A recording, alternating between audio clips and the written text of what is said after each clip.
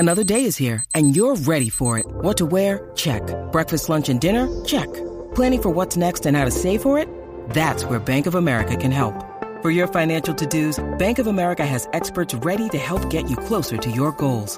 Get started at one of our local financial centers or 24/7 in our mobile banking app. Find a location near you at bankofamerica.com/talktous. What would you like the power to do? Mobile banking requires downloading the app and is only available for select devices. Message and data rates may apply. Bank of America N.A., member FDIC.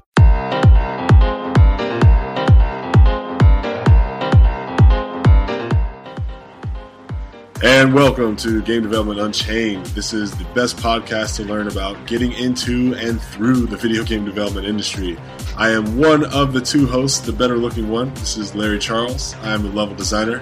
And I would like to introduce the co-host, best friend, environment artist, awesome athlete, incredible game developer, and wise man beyond his years, Mr. Brandon Pham. Larry, you're so kind. I am the less handsome host, Brandon Pham. How you doing? You're not supposed to acknowledge the insult, man. It's all good. It's an honest podcast. We're going to have an honest conversation about the game industry. Yeah, so how about I just ask you a quick question. Mr. Brandon Pham, how long have you been making video games? Just so everyone who's listening can know a little more about us. I've been working in the industry for over 8 years. I started my career out in Tsushima Marin on Bioshock 2. I worked on various projects since then, Lost Planet 3, XCOM, and recently Call of Duty Advanced Warfare. Oh, How about you? You made Advanced Warfare. Yeah, you might be familiar with it. How about you? Well, yeah, so let's see. Dang, it's been so long. The first game that I'm known for is Yar's Revenge. It was a DLC kind of, Xbox 360 and PS3 game. It was a small game. I've heard of it. Yeah, after that was Lost Planet 3. Ah, yes. So yes. we both worked on Lost Planet 3. Yes, we did. It's funny. And then after that was I went to Call of Duty Advanced Warfare. Yeah. So it's probably where we have such a good relationship because we worked together and went to college together. Yeah. And now we podcast together. Lost Planet 3 was our first project after college professionally. And it was a fun project for as long as it lasted. Yeah, it was. Oh, you're talking about for you. Talking about for me. I was wondering why you're smiling so big. I was like, oh, it was a good project. Like, oh, yeah. All right, I don't see your video, actually. This is unfair. Well, because we're recording the podcast. You just need the voice. Well, yeah, you get to see my facial expressions, and I don't get to see yours. All right. Crying like a baby. There you go. So, can you see me now? Yeah, I see it. But none of the listeners can see me, so it's private and intimate for no reason. All right, I'm gonna make eye contact. I like seeing the people I talk to. All right, cool. So, moving forward, once again, everybody, if you're listening to this, thank you very much for joining our podcast. There were thousands and hundreds of thousands even of podcasts to choose from. You spending an hour with us, we appreciate it. Thank you. Oh, let me ask you this. What makes us unique? What's so special? What are we going to bring to the table? I mean, hello. So, just so you guys know, you're going to get an unadulterated, unfiltered, and unsponsored view into the game industry. I don't mean unsponsored as in no one can ever give us money for a commercial, because that's fine. But no one is ever going to write us a cue card. Right. Oh, this game is the best game that you could possibly buy for... no, we're here to give you guys the truth. We've gone from school to independent game development to professional game development. We've worked on small games, big games. We know the hows, whys, reasons, and every little nuance behind game development. And a lot of people out there probably don't know these things. They don't know, the lowdown that we have, the insight that we have, and they don't have the connections that we have, right? So, sure, you can listen to a podcast from two journalists who play a lot of video games, and, no disrespect to them, that's awesome. Like, I definitely like competition. But in this sense, we actually work in the industry. We still work in the industry. We work at companies that don't mind us doing this. And we've got connections, right? Yeah. My hopes with this podcast is to bring you guys the ugly truth as well as the great stuff about the game industry that you might have heard about. Bring on interesting people that can relate to not just being in games and for games. It's people that either have gone into independent companies, have formed their own projects outside of AAA, have transitioned into a self-funded type of environment for themselves where they're not at the whims of the corporate needs or punishments. So hopefully we will bring you that type of entertainment that you can relate to. Yeah, and hopefully also learn a thing or two, you know. So let's take it back to the start, Brandon. Why did you decide to go to school to learn how to make video games instead of just, you know, give it a shot and see what happens? I gotta say, I didn't know that it was a thing until I started flipping through magazines at Barnes and Nobles. So I was duped in a way. Like I was baited by the AI Institute of California in Orange County. I saw the ad in my junior year of high school. I decided to check it out. I went to the orientation.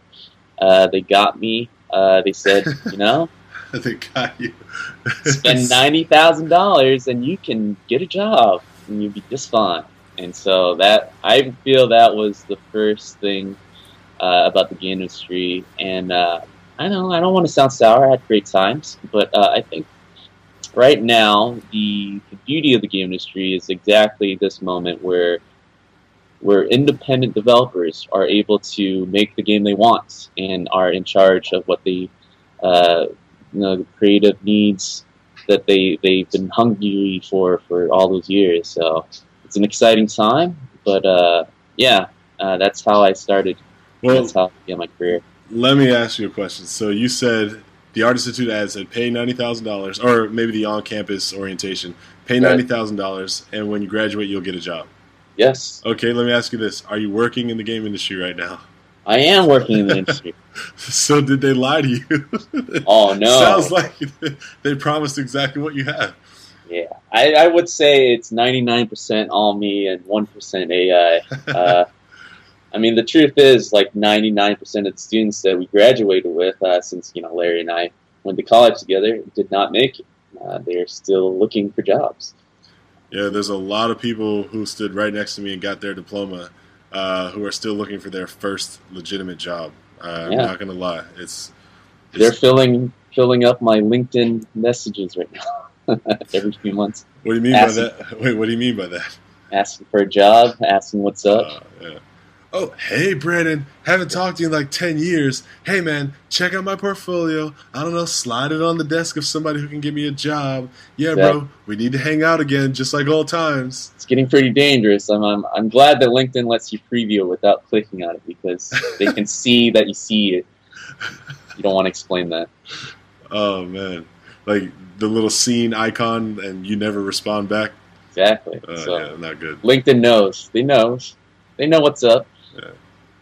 So I'm assuming, based on your response, that you probably wouldn't go the college route if you could do it a second time. I think nowadays we have so much possibilities to not only self-publish but self-teach at a cheaper alternative. The online web is growing every day, and now people like us who are coming out of the industry are directly connected to students. Mm-hmm. So I think it's a matter of time before AI and all those institutes or establishments will stop conning kids, and kids will wise up to see that they have choices now. Yeah, I hear you. How do you feel about like online alternatives?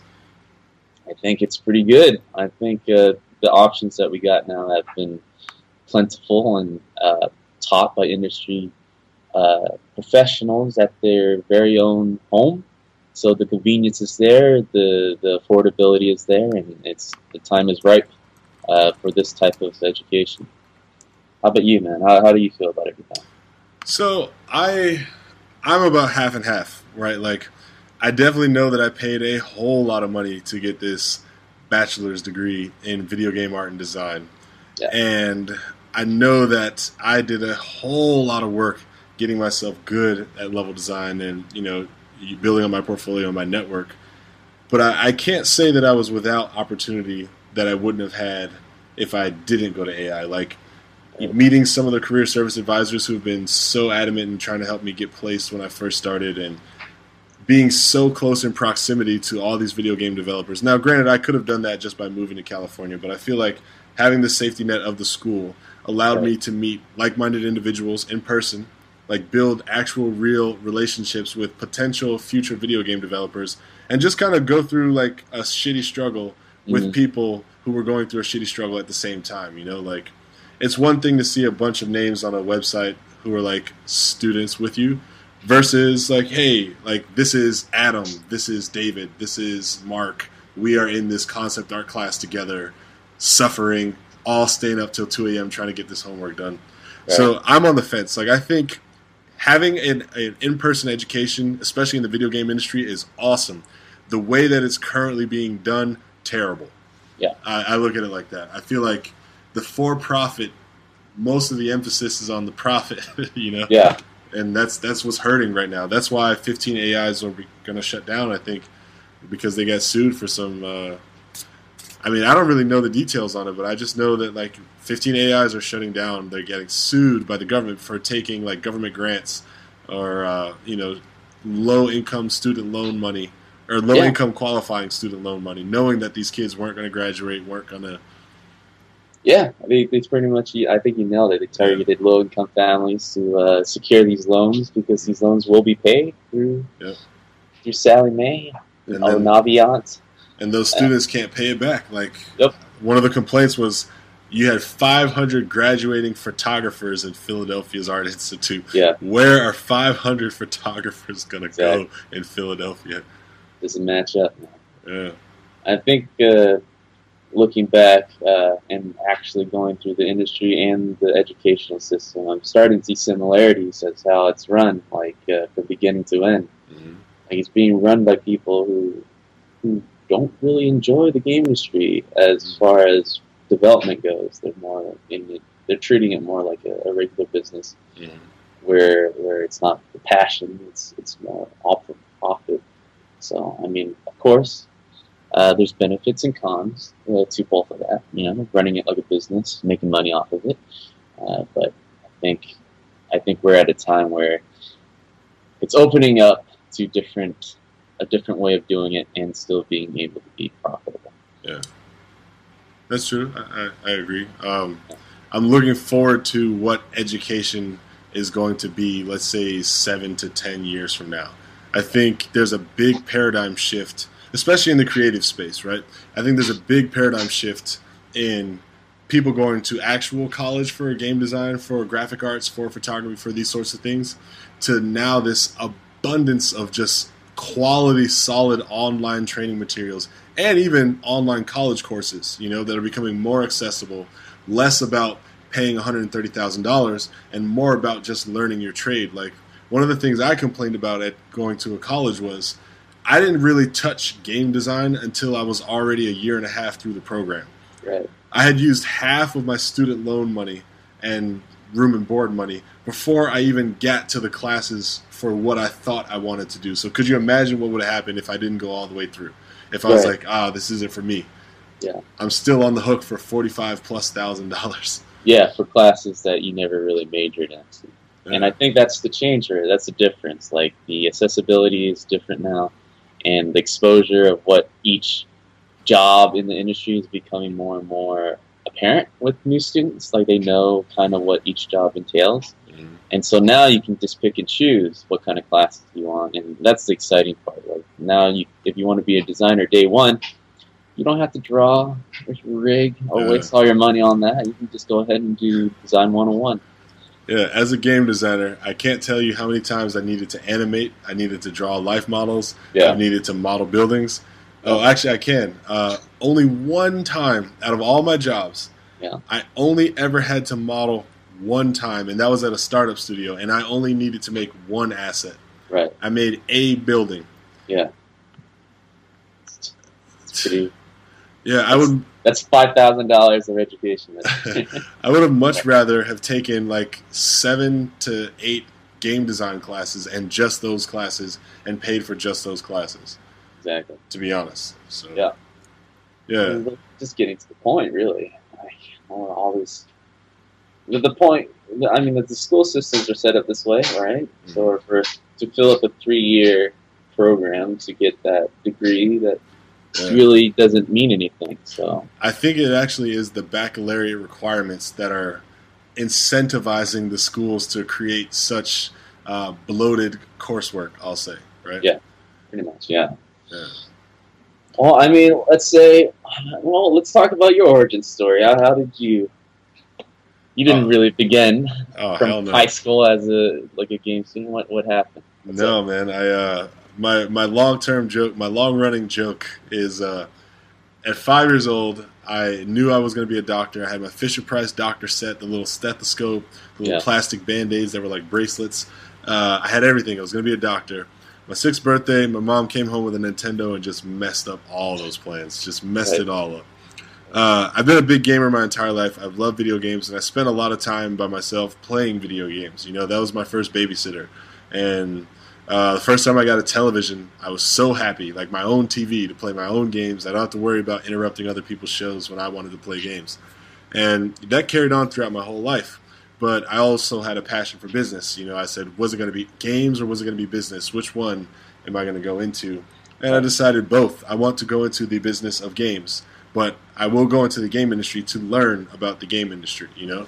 So, I went to Penn State for 2 years as a business major before I realized that, oh, man, they're kind of training me to be, like a Fortune 500 employee. Like, I'm the second regional vice manager of Northbound Logistics. I have 9 people that work under me. I have a clipboard, and I have a Palm Pilot that I use every day for no reason. Yep. I didn't want that life. And so that's when I decided to go to art school to make video games, and dropped out of Penn State 2nd year through. And I went to the Art Institute of Orange County, and that was probably one of the best decisions I've made in my life, regardless of the expense. The people that I met, the relationships that I formed, the networks that I was able to build and also be a part of, the experiences that I got just moving to California ahead of time as a student, learning the area, kind of getting set up and established while I was still under that, safety net of a learning environment, right, where you have your rent paid, you have all your classes to go to. You have a very kind of structured, simple life so long as you have the discipline. And then once that was done and I got a job, it's like, oh, cool, I get to move to Irvine. Or, oh, cool, I get to move to Los Angeles. Like areas that I already knew, that I was already familiar with because I moved out to California. But yeah, that was it for me, man. I haven't looked back ever since. Once I graduated from school, it was just trailblazing, as a designer. So good stuff. But yeah, I think we have really cool stories, but like the people listening now, right? Like we're putting this podcast together because we aim to demystify what it's like to be in the industry. What kind of things do you think a episode 1 podcast about getting into the game industry, staying in, navigating, and the who's who of the game industry, everything that we're going to bring to the table? Can you think of something just off the top of your head? This is a challenge. Can you think of something off the top of your head that was like day 1 golden nugget knowledge? Like, you can go back to Brandon Pham graduating this day. Like, yeah, you just got your diploma. What would you say to him first? Don't do it. That's pretty much it. Don't do it.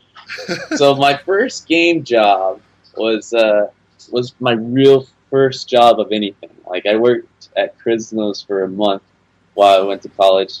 And then I pretty much spent the whole college working in the school library. So it's not really a job. So my first real job is when I went over to Tucumán Marin, worked on BioShock 2. And, I mean, things were true. Like, the things that our instructors or people in the industry was saying was true. Like, there was foosball table, there was food. It was a very loose environment. You would get free games every week, and buy the boxes. And it was cool. It was fun. It was exciting. That first month, though, while I was getting the tour, all I heard was this free food. I was like, oh, this is tight.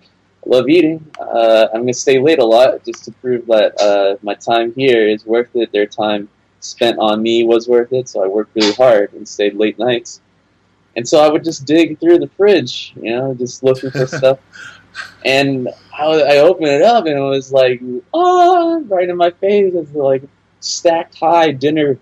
The frozen dinners. I'm like, man, this is tight. They just provide us frozen dinners whenever we eat. So I ate frozen dinners pretty much every day for that first month. Until like the last week, I started noticing, I said, man, this is getting pretty late. Like, they need to start refilling these frozen dinners. And then as I closed the door, there was a note on the fridge that says, whoever's taking my dinner, stop. Motherfucker. Like, pretty cussed out and mad. I was like, oh, shit. I've been eating someone, obviously I've been eating someone's dinner. And, with that, I was very embarrassed. I looked around to make sure no one that saw me, And I looked at the box that I already took out, and this was like kind of like a send off. I finished that one. There was no point putting it back in. I already opened up the wrapper. Yeah, you already, if you're on thin ice, you may as well dance. I got away with it. That's the moral of the story. Well, no, you didn't, because you just snitched on yourself. Yeah, but I'm sure that guy doesn't know who I'm talking about. I'm fine. You're continuing to snitch on yourself. But that's the first thing I remember when I started the new job. Like, that defined how noobish I was, how exciting it was, how funny the experience was, and creative the whole process. Just moving to a new place, starting your new life after college, and things coming true. I mean, it was very fortunate that I found a job after graduating, and I was thankful to work on such a cool game afterwards too. I mean, what's the first thing that you think of after graduating college? Yeah, if I could go back to me graduating, diploma day one, the first thing I would tell myself is to save money. Hands down. That would be the first thing I would tell myself. That's true. Like, yeah. Keep going. No, people can't see my hands, but just pretend you can see my hands. So when I was working at my first job, I was making salary, and I was making this much. And I'm like, oh, this is great. Like, yeah, I'm paid salary. I never had a salary job before, right? Like, no matter what I do, I get the same check. Like, this is awesome. So I was making this much, and I was spending less than that. Let's just say I was spending this much. So the distance in between my two hands, I was like, yes, this is saving. I'm saving money because I'm not spending everything. Yeah. That is not saving money. That's just not spending everything. Yeah. And so when my project got canceled at that studio and they laid off like 26 people, that's when that little bit of savings that I was making every month became my only source of, money. That was my money. That was it. That's all I had was that little bit of savings. Obviously, you burn through that in unemployment, and then you use credit cards to I'm putting food on my credit card, I'm putting gas on my credit card, and you rack up your credit card bills, and then sooner or later you realize that you're about to be homeless because you have no income and a lot of bills, Yeah. So. Yeah. Yep. I think everyone has a layoff story, and that's just how the industry is. It's not right. But it's just part of the norm, which is a terrible thing to think about. And that's one of the reasons why I'm so glad that there are starting to be options like Apple, created their phone, but they don't want anything to do with the game industry. They saved the game industry, but they want nothing to do with the game industry. Well, why do you say they want nothing to do with the game industry? They're making a lot of things for game development, like they're starting to Metal and Swift and all. Well, Swift is for apps, but I think Metal is there. After Steve Jobs left. Yeah. Yeah, he was pretty adamant. Like, he didn't like games. He didn't want to see his work of art being represented and associated with little toys. And so, and what's the biggest moneymaker right now? Yeah, they're starting to realize that. So I'm glad that opened the doors. I mean, Valve making Steam is becoming like the PC leader, and now we've got Apple being the app leader. It's creating opportunities for people. Yeah. Well, we need to see more of that. We need to see more safe havens for industry talent, because one of the things I will say about the game industry, and I know that you can vouch for this, is it's no country for old men. Right. If you don't make it as a designer to creative director, right? You're not going to be some 70-year-old, 60-year-old, 59, 60, 65-year-old designer, right? You're not going to, maybe, but like I have a hard time seeing, the relevance. Yeah, and it's not. I'm not attacking the age group. I'm just saying this is an observation. Yeah. Out of all the companies I've worked for, I have not seen designers past a certain age. I'll just say that, right? Something just happens. Yeah, exactly. Like they take them out back and they introduce them to their retirement plan. Let's touch on that, right? Like the burnout rate is now no secret. Mm-hmm. Like game industry churns out a lot of developers. Or it's crunches, or it's like salary is reasonable, but at a certain point it just stops growing after an amount of years of experience. I mean, that's something I would love to talk to you about. Like, how do you feel? I haven't met anyone past 50, like in any discipline. Like the oldest I've met is around 50, and I don't think that will last any longer. I mean, the young talents are coming in; they're going to be cheaper. Yes, that's the biggest problem. That's what I was waiting for an opportunity to talk about when you brought up salary is the idea that, and it happens in corporate America just like it happens in the game industry now. As you're working for a company and as you get older, you get better, you're more talented, you're refined, you're faster, so you're more valuable. And companies usually give like 1 to 3% raise per year, let's just say for the sake of math. And you've been in the industry now for 25 years, right? Right. But you're not graduating out of designer. You're still just like a senior designer, right? Yeah. And then here comes some like 19-year-old who started as a junior, 22, now he's a regular designer, 27, now he's a senior designer just like you. Yeah. His 3% add up to a lot less money than your 3%. Right. And there you go. There's your job gone. It's a tough thing to figure out. I mean, like I'm not saying. I think the game industry is reaching a point where pretty much every AAA company is facing the same problem, where they are looking out between the blinds and they're seeing that there's a lot of seniors in their office right now, and there's zero growth. Mm-hmm. Like there's nowhere for them to go, and just like anybody who's worked in the industry for a long time, you expect growth, right? If you're not growing, then you're dying. Well, so Brandon, you got to keep in mind now. There's various levels of senior. Sure. I think that's about 3 years into senior, you'll have that speech with your manager, and you're just like, hey, I'm looking for growth. What do you got? Well, we can start looking at various degrees of seniority. And it's like, oh, does my salary change? No, but it's more than that. What can you do that you can you put more into, but not get paid as much? That's pretty much the speech you will get. It's like, what can you do for us without us paying you more? What you should ask yourself. It becomes so introspective, where it becomes borderline bullshit on both sides. So you don't understand what's going on. Here's another situation that's kind of similar to that. The old lead quits, so the assistant lead gets turned into the lead, but his salary doesn't get converted to the lead salary, right? So like, hey, this manager quit, so let's hire this guy who was like the closest to being the next manager, but we're just going to give him a raise and all the old guy's responsibilities, but we're not going to give him the old guy's salary. Nope, of course not. We're trading in something new, We're devaluing the position, but at the same time, he's doing the same amount of work.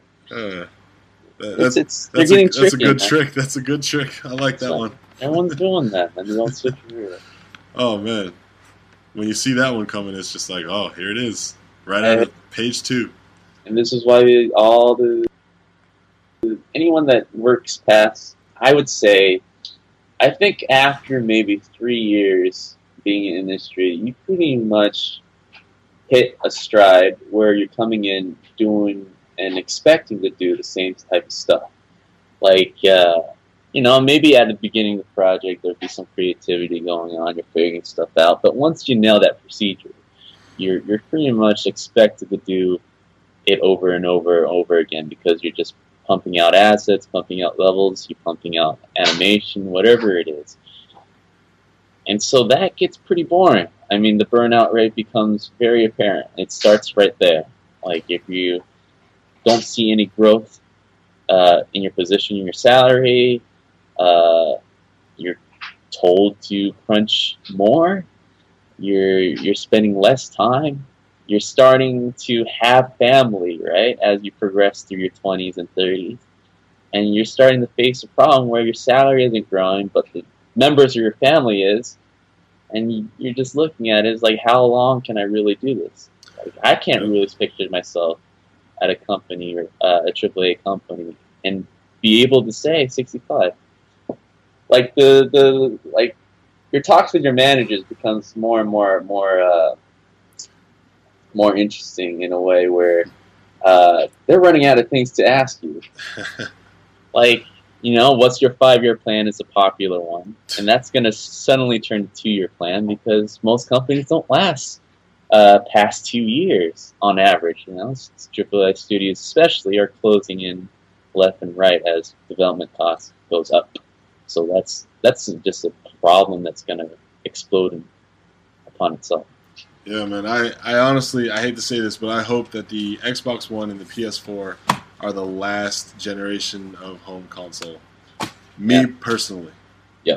Because it's just a bad way we're going about it. Yeah. You can't up the system and expect the same amount of money and pump more people. You're just putting more risk onto the project by doing that. You can't. The system's getting better and better, more powerful, stronger. It requires brilliance. It requires talent. It requires effort in order to make the top level quality on that system. So therefore, studios have to hire more people, and you have to train more people, and you have to get bigger everything and bigger and better everything. And if your game does not sell, there goes your whole entire studio. It's a sad picture, but it's happening so often. Like, when I think about the jump that we made from PlayStation 2 to PlayStation 3, the graphics fidelity just shot up, and I was like, oh, this is great. Look how cool everything is. Oh, man. But the team sizes also grew exponentially as well. You had a 40-person team turn into a 100-person team. And then PS3 goes to PS4, and you have a 100-person team turn into a 300-person team. I'm talking like big games, like Advanced Warfare, right? Like, we're talking the first Call of Duty game. Did you see the team size being 300-something people, not including outsourcing and all the other, like, freaking overseas stuff, translation, and all the companies that they work with? Like, I bet you, like, almost 500 names probably roll across a credit screen from a big AAA game, like, of all levels of titles and job responsibilities. Yeah. You go back to PlayStation 2, you don't see 500. You see 60, maybe. 60, yeah. And look at that, like, 60 people made a Call of Duty game, and they probably sold, like, the same amount, like 30 million copies. Around $50, same price. And then you blow it up to nowadays when we have a team like 200, 250. Costs just the same. So what happens, right? Well, the bonuses are smaller, right? Things like that are not going to be equal. And with the team growing in that size, you're more segmented into staying within your lane, right? So your job becomes more and more repetitive because we have more and more people. Because more and more people means the game will ship faster. And so the individual is just going to be stuck doing the same thing. There's no room for growth because it's cramped. It's a cramped space. Just keep your head down and finish the game. What's you complaining about? Yeah, exactly. You bring up a good point. I hate magic management math. Yeah. I think you know exactly what I'm talking about. For the audience, let me explain. Magic management math is, for example, when you ask somebody, hey, are you a chef? And he says yes. And you ask, how long does it take you to cook a pancake? And he says, it takes me exactly 4 minutes and 30 seconds to cook a pancake.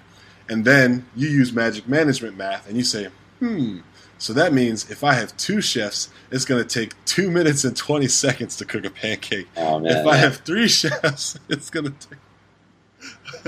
It's a crazy problem, dude. It doesn't work like that, so... Never works like that. Never. And I'm not saying that that's what producers do. I'm just using that as an illustration as to why you can't just blow up the expectation and not think that the team size needs to grow with those expectations. Well, that and the more bodies you throw into it, the more you devalue the individual. I mean, the person that was senior, it doesn't matter as much. It's just that senior equals 2 juniors that I could have hired. And so, if you put emphasis on manpower, then the actual guys that's been in the industry that has value becomes unvaluable.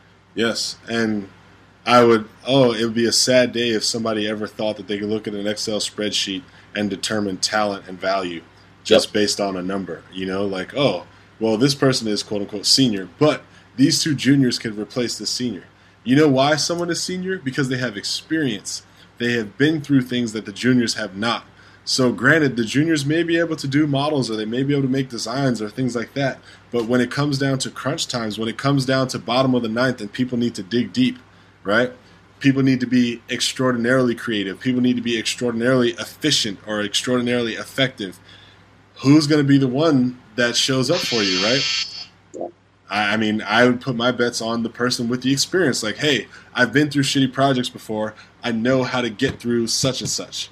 Versus a junior may say, holy crap, this is all brand new to me. I just want to model. I don't know how to deal with these, intercompany politics or any of the situations that you may deal with in the workplace. I don't know.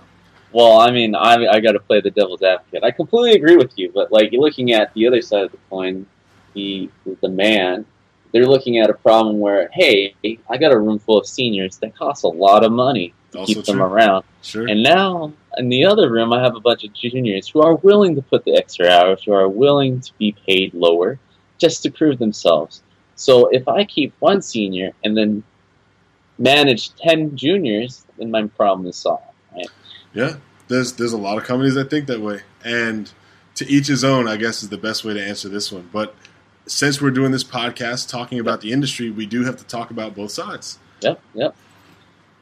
I mean, of course, we know the value of experience, the value of being able to problem solve based on experience. I'm just so thankful that there are so many choices now that seniors don't feel trapped. Like, if they really want to drive and make something and make a difference, they'll have better luck in a smaller team. Like, they'll be able to make things that they want without 10,000 people. Well, I wouldn't say 10,000. Sure. Let's say 5 art directors managing what you're doing. It's ridiculous. Oh, man. I think I remember a time like that where I had 4 leads for one thing that I had to do, and I had to get an okay from all of them. 4 leads for one thing means that they don't have a single lead. Yeah, pretty much. If you have 4 art leads, you don't have an art lead.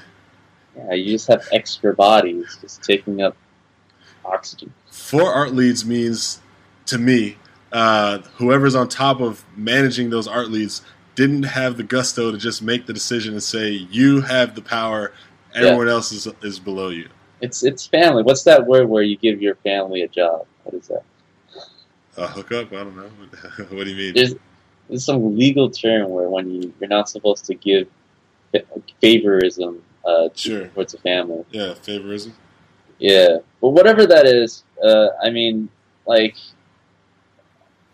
you reach a certain point. You gotta hate and love them at the same time. You're facing a real problem.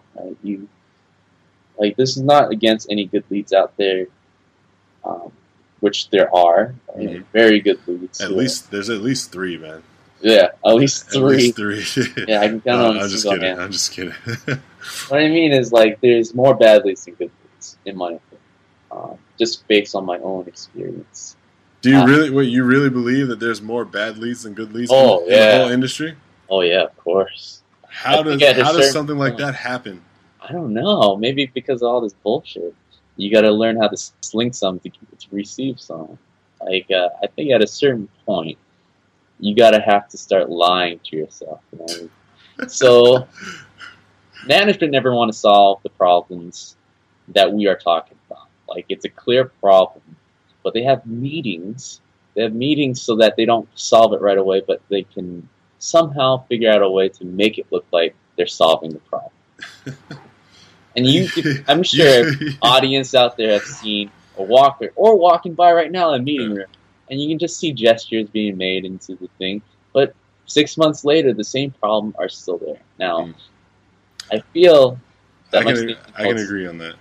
Yeah, and it really just comes down to they don't want to solve the issues within the studio, like the issues that there's no reason why, which, I mean, there are, but too many people are taking breaks throughout the day who usually walks in twos. And we've been through this anytime. We worked through companies twice, right? Yeah, I know exactly what you're about to talk about. Yeah. Pretty much any time we have a team meeting, just groups of twos and threes just start leaving and having these walks around the block. It doesn't even matter where you walk. You just keep on walking. Sometimes you just walk around the longest path just because I didn't finish what I was going to say, and you're here to listen to what I'm going to say, so that's about 2 more blocks of conversations. But it's just one of those things that it's understood among our colleagues, but management, I don't know, they kind of in their own world sometimes. I feel like they don't want to believe that they're bad guys. And this is the thing I learned about bad guys, right? And I'm not saying they're burning babies or anything. I'm just saying, the bad guys, in quotations, of a studio, they never really see themselves as the villain. Yeah. I will, addressing just leads and bad leads, one of the things that I can say is management is actually a skill. Being a good leader versus a boss, there's a difference between a leader and a boss, right? Oh, definitely, yeah. And not talking about those. No, sure. But I mean, those words may get used interchangeably, but they are not synonyms. Yes. There's vast differences between leader and boss. And in my mind, management takes a skill. Certain people just don't really have great management skills. But you know what they were? They were very, very good artists or very good designers who just so happened to be at the top of the totem pole when the new lead needed to get picked. We're in an industry full of geeks and nerds, all right? I'm a geek, you're a geek. Everyone can relate to this. I mean, we really like niches within society. And so while we're going to art school, while we're doing this, we kind of stay within our niche. We don't really travel outside the classroom or outside of the workplace too much. I mean, of course, there's a lot of us that have social lives and all these things, but management skills is not a class that we ever have taken. It's always outside skills that contribute to that. And so I can understand why we have bad leads, because you're suddenly asked to lead a team, to manage a group of people that you used to work with, and you don't want to. And all our artists have some kind of insecurity, right, within us. And so when we're handed power, most of the time we abuse it because we don't know how to handle it. You want to drop your nuts on the table. Exactly. Drop it on all tables for no reason. So I get it. I don't agree with it, but I get it. I totally understand why. Yeah. Well, let me ask you this. You said most leads are bad, so that leads me to believe that you've had some good leads. Of course. I have great leads. So anyone listening on the podcast, some may be leads or some may be people who are just disgruntled because they have bad leads. What are the things that you see that have stood out as, wow, this person's a good lead? Where did they, go the extra mile, or where did they, I guess, make themselves known as being a good lead? I think a good lead is not just unique to the game industry. This goes across all types of disciplines, all types of industries. And it's pretty much, a lead is not particularly a person that is leading. Mm-hmm. It's accommodating. It's accommodating needs for the person he's managing. Mm. That, to me, is the greatest quality of a leader, where he just, instead of telling people what to do, of course he has to have that ability, but it's more about listening. It's listening, what does my team need? What concerns do they have? How can I fix it? How do I make your job easier so that you can just come in and do your stuff without worrying about anything else? Mm. And secondly, even if you don't have that first quality, if you're this guy where I can drop dead at a moment's notice, and he can just shove me off the chair and do my work on top of whatever responsibilities have before. That, to me, is another great lead. Like being able to perform when it's necessary, being able to pick up when your team cannot deliver. Right? That's huge. Those two things, to me, it stands out in my past experience of what a great leader is. How about you? How do you feel about it? So one of the things that I've seen, or that I look for in a lead or in any sort of management position, is strength. Yeah. But also, not necessarily mercy, but just an understanding and acknowledgement of how and when to use strength. Right? So, like, if someone is creating a problem in a workplace, I don't want them to necessarily be confrontational about it, but I want them to be able to identify, like, wow, you know what, this person is creating conflicts. I need to go and handle that because it's bringing my team productivity down. Right. Let's see. I'm just going to say that. Like, and that characteristic is hard to find in a lot of people as well, because a lot of people don't want to deal with conflicts, or they don't want to deal with, hey, look, you and you, let's work this shit out. We're gonna, you know what I mean? Like, hey, come over here. Let's look. You're coming in past 10 o'clock every day. Everyone else is here working. We can't, like, there's hard conversations that need to be had. Right. And I don't like leads that can't just tell it like it is. Yeah. Like, it's so important to look another adult in the face and just tell them the truth sometimes. Yeah. You know, like, that's a skill that apparently a lot of people don't have. They're just too scared to be confrontational. Yeah. But it's true. Like, if you're expected to do the hard stuff, you're expected to do the things that others cannot, and if you can't, it's disappointing. Yeah. It's not my job. just tell them. Tell them coming early. We are 46 minutes and 17 seconds into the Game Dev Unchained podcast. This is episode number 1. We are going off the top, having a great time. Once again, this is your host, Larry Charles, and Brandon Pham. It was hella late. You can cut that out. Sure.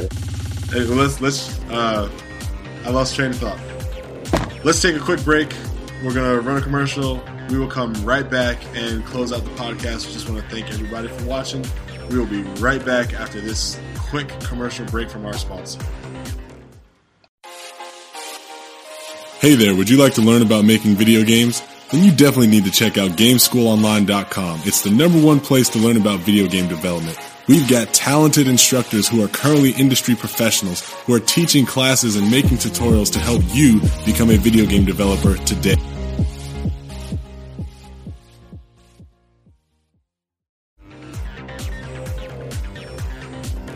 Okay, welcome back to the Game Dev Unchained podcast. Once again, this is your host, Larry Charles, and Brandon Pham. Boom. Much better that time. And we're going to bring it home with one last quick topic. I think I would like to end it with, how do you make friends in the game industry from people you don't know? How do you... So, like, that's a terrible question.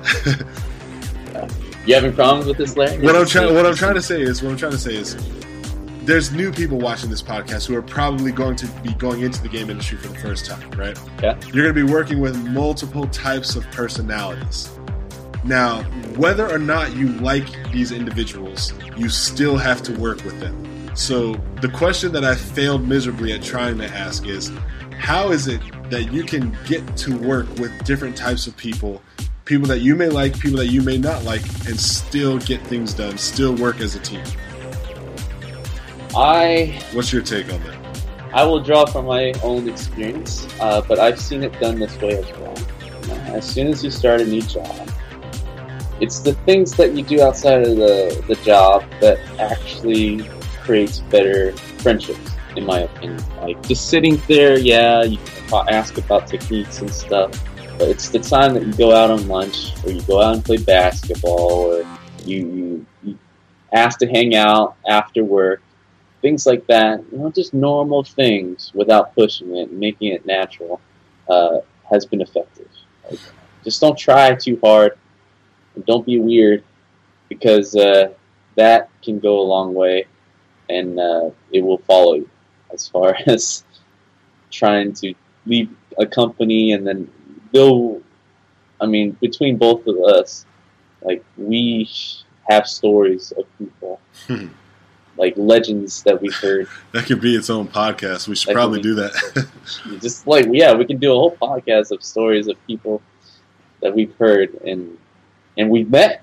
Like, I would be 5 years hearing about a story, and I finally would meet them just because how small the industry is. You finally would work with someone like that. Yeah. And it's just funny. I'm still waiting to meet your buddy Sandwich. Yeah, I know it. His name has been changed to protect the innocent, by the way. Yeah. I'll take a stab at my own question, too. So when I think about working in the game industry, there are people you will like and they'll be easy to work with, but sometimes they may be too easy to work with. You may find yourself too excited to talk to an individual or to share stories and fun and be around certain people where you could let your work slip, right? The trick is, don't do that. Right. Find time, like you said, outside of work to develop those encouraging relationships. So, like, yourself and I, right? Like, we're the best of friends. And I was in your wedding and you will be in mine, right? Like, we're a dynamic duo. I can't think of a time where either one of us has ever overindulged in the friendship while at work. You know what I mean? As easy as we could have just spent all day talking and laughing and stuff, we always make sure that we had maybe a quick little 30-second, 1 minute, 2 minute talks during the workday, take breaks when necessary, but we got our stuff done. That's the easy part. The hard part is when you work with or near someone that you actually don't like, right? Like, I think we've observed this from both perspectives. Like, I've seen people come up to you and talk to you for like an hour. I would just laugh. With people you don't like. It's the funniest thing. Thanks for just sitting there laughing at my misery. I appreciate that. Oh, we'll talk about this sometime. We have stories about that too. So I will just say my tactic for handling people I don't like is I have faith in human resources and protocol. So in the event that somebody treats me wrong or that somebody oversteps a boundary, I know that I don't necessarily have to go into explicit detail to handle the situation myself, right? Like, if I'm ever wronged, I can bring that grievance up to the proper channels, know that I voiced my opinion, and then they can handle it behind the scenes, right? Like, you can't always just get in people's face and tell them, look, you bother me, this and that, right? Because some people can't handle that type of thing. Some people would then look at you as the aggressor, you know, especially, and I'll just say it, I'm a big African-American individual. Yeah. I hate that it's this way, but I have to be very careful how I communicate with people because it's so easy for people to paint a negative picture of me. Oh, I see it all the time. Very easy. It's very easy for them to just say, Larry did this and that, and the story is believed. Sometimes I do it for fun, and they believe me. It's crazy.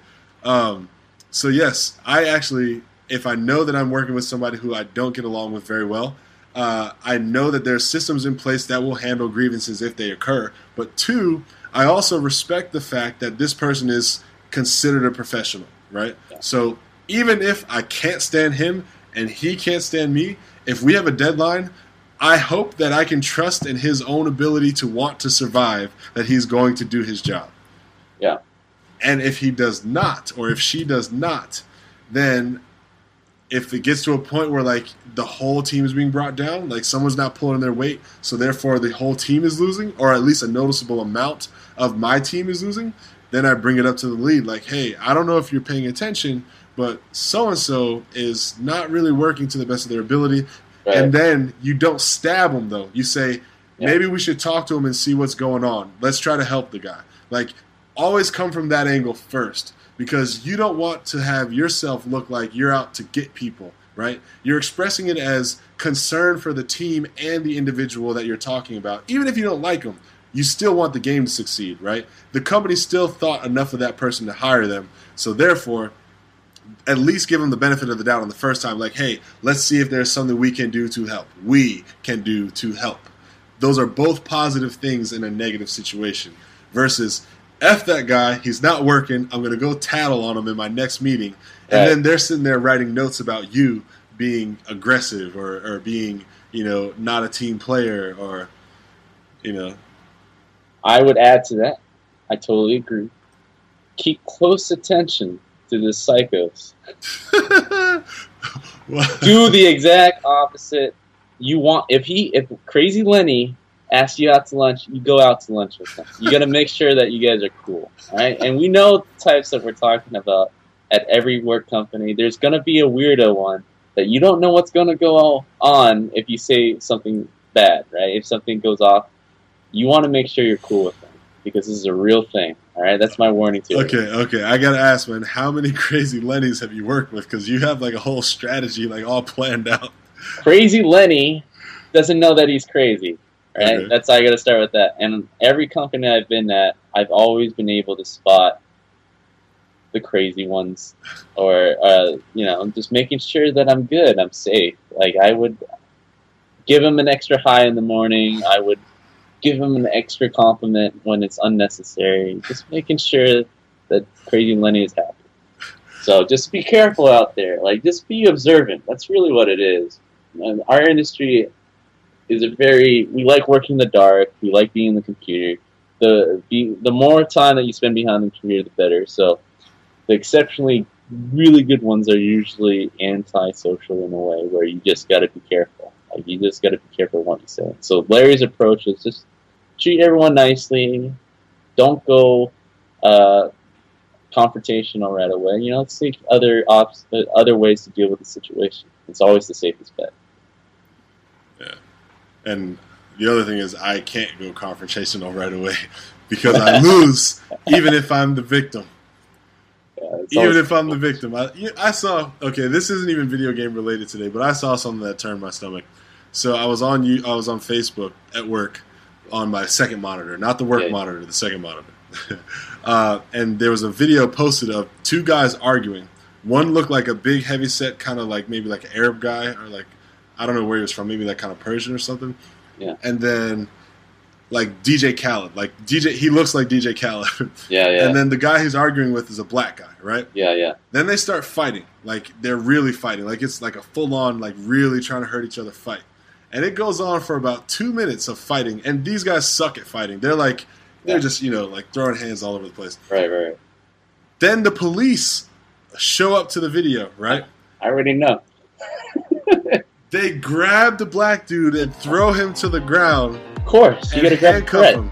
Yes, and he's on the ground, neutralized and shit. And then they kindly walk over to the Arab guy, and they're like asking him questions and making sure he's okay. Then they find out that he was involved in the fight, and it was like both of them. Then they're like, "Oh shoot, we look bad. Sorry, sir. Can you please turn around so we can put some handcuffs on you?" So the dude turns himself around and he holds his hands up, and they nicely put the handcuffs on him. I was so sick when I saw that. I was so sick, and it just so bad. It just happened, and it's like, oh man. So I'm not saying that the game industry is racist, not in any way. I'm very fortunate to be African American and to have been as successful as I have. Yeah. And if I face racism or not, I'm not saying that the game industry is or is not racist. I just want to say, Larry, you entering the industry, we're up 2% on black people. See? I just want to thank you. Oh my God! See, that's just You're a unicorn. You're pretty much a unicorn. There's not a lot. Oh man. They're starting to, and I'm glad. Yeah. I can't really say Asians are minorities anymore. Hell no. Are you in the game industry, man? Please. You guys started the game industry. You're talking about it. We started. Yeah, you're the grandfathers of the game industry, man. Pretty good. OG. All right, guys. We had a great time entertaining you for this hour. Hopefully you learned a thing or two. And even more importantly, hopefully you're going to stick around. You're going to get episodes regularly from us. We want to appreciate you. We appreciate you for sticking around. And I'm going to sign out before I make any more rambled words. Brandon, take it away. Tell the good folks what they want. I'm glad you guys listen. Look forward to more episodes. We're going to talk to game industry veterans about the transitions into either independent or their journey going through the game industry, their experiences, and we're really here to learn about what we can do to fix the problem. So we're good. Signing off. Until next time, guys, make sure you like, comment, and subscribe wherever you can, however you can. Please show support to the podcast. It goes a long way. We promise you. All right. Peace.